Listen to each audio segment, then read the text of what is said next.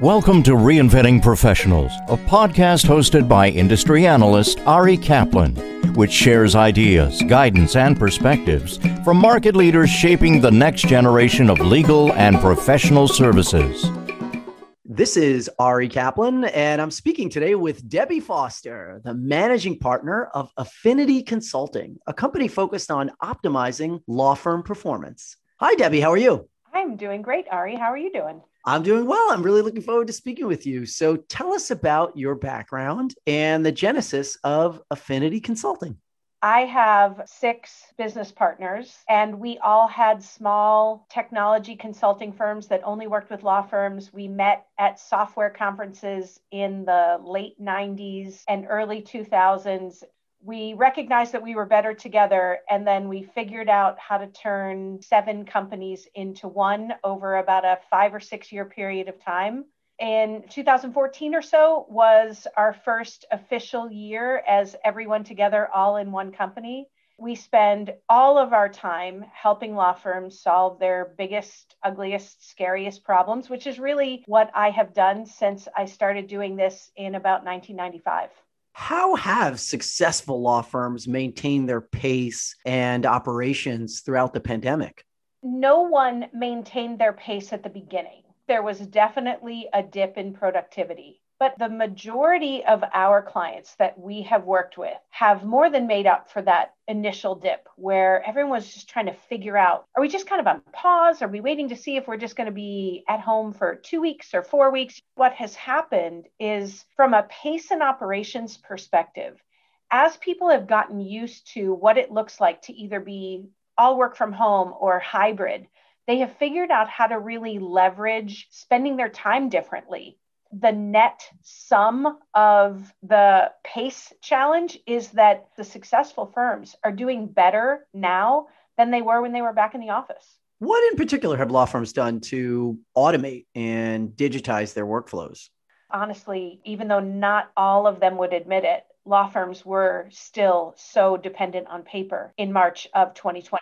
One great thing about the pandemic, if there are great things, is how it has forced people to look at not just digitizing paper, but how to work without paper in your hand. We've done a big leapfrog there in getting towards the office with less paper.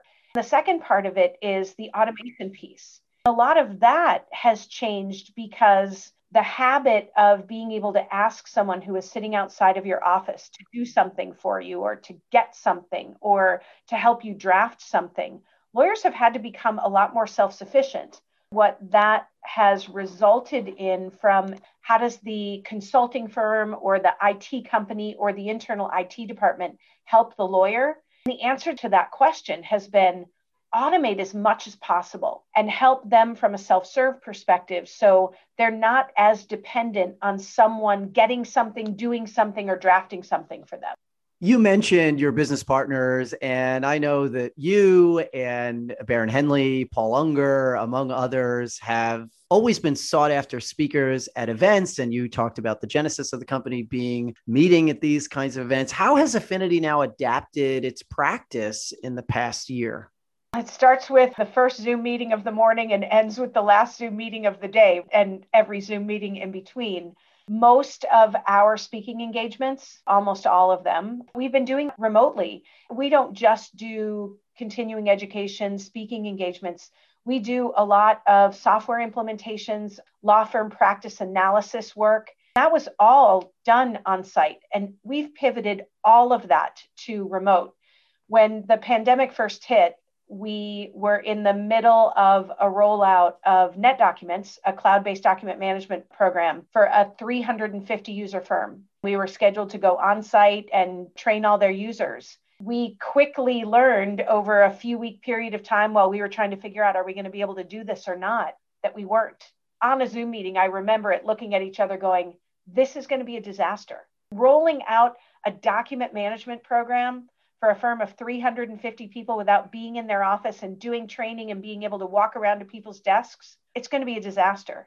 But we managed to come up with some really creative ways to train their people, give them Q&A, question and answer sessions that were live with a consultant on video. It was a wildly successful rollout, and it made us stop and think, we could do this even beyond the pandemic. It saves our clients some money. It lets us spread out the training over a longer period of time. Instead of saying like, consultants are going to be in your office from Monday through Friday, we could stretch that out to 2 weeks to help with the rollout and the change management piece. So we've really pivoted almost all of what we've done to be remote and over Zoom. Given that point, do you expect working remotely to remain a permanent part of how lawyers practice? To some degree, I think it will. What I saw at the beginning was people anxious to get back to how it was.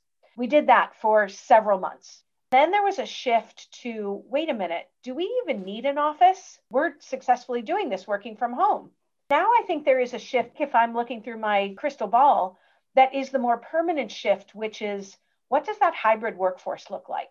What does it look like if our people are in the office on Mondays and Fridays, or whatever that might look like, where we have this flexibility that, to be frank, many, many legal professionals have wanted, but the culture of a law firm has prevented people from making that what seemed a year ago to be a big, giant, that'll never work leap to, actually, our lawyers have still been productive.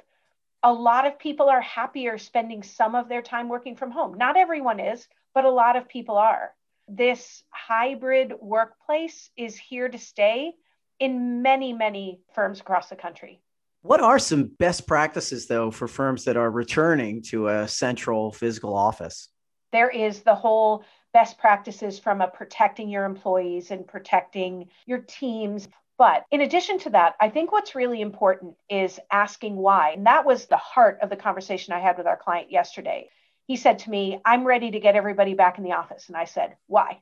And he said, well, we have this office, we're paying for it. I walk in there and I'm like, no one's sitting in any of these seats and we're spending so much money on rent.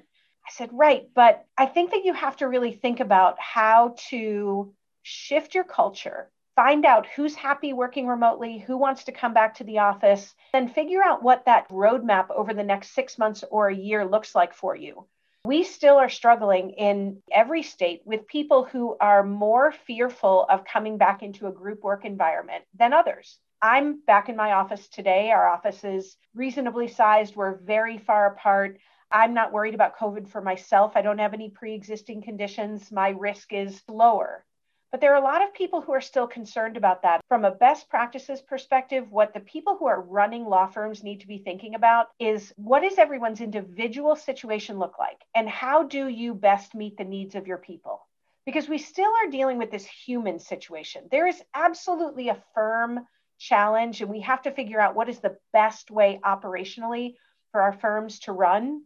We can't do that without really focusing on that human element and making sure that we're meeting people's needs and we're understanding their perspective and their position of where they are in their personal lives as far as coming back to the office. What long-term effects from the pandemic do you expect to see on firm culture? The biggest one that we see now and we will continue to see is that the naysayers, the people who thought, if that person isn't sitting in my office right next to me, how will I ever know that they're working? I feel like we've kind of conquered that. And I'm pretty excited about that piece, about just what the culture looks like. I also think that some of our clients have recognized that you don't have to hire someone who lives within 8 miles of your office anymore. So the talent pool for who can come and work at your firm has been drastically expanded, especially in support roles. So finding the right person to do the job instead of finding the person that lives within 8 miles of my office that can do the job opens up all kinds of opportunity for finding the right people to put in the right seats. We're going to see a lot of change there. The other thing that I think is a really, really positive change is how people have leveraged technology. I'm seeing a lot of retrospective, how did we put this all together for our teams to go work from home? And looking back, we had it to do differently, or we had a little bit more time to figure it out. What would that look like? And I'm seeing a lot of people revisiting those decisions so they can best support whatever version of a hybrid firm from a technology perspective their firm chooses to have into the future. Bottom line is, I really feel like law firms have been pushed into making some decisions that were really uncomfortable about remote work, access from anywhere, working from home, how support staff supports attorneys. Firms have been forced to look at that whole situation differently, although there's no denying the very negative effects on our society in general because of the pandemic. What has happened from a law firm culture perspective is going to serve the legal industry very, very well in the future because of the changes that we had to make and because of the way we had to think about things differently as a result of the pandemic. This is Ari Kaplan speaking with Debbie Foster, the managing partner of Affinity Consulting, a company focused on optimizing law firm performance. Debbie, thanks so very much. Thank you, Ari. Thank you for listening to the Reinventing Professionals podcast.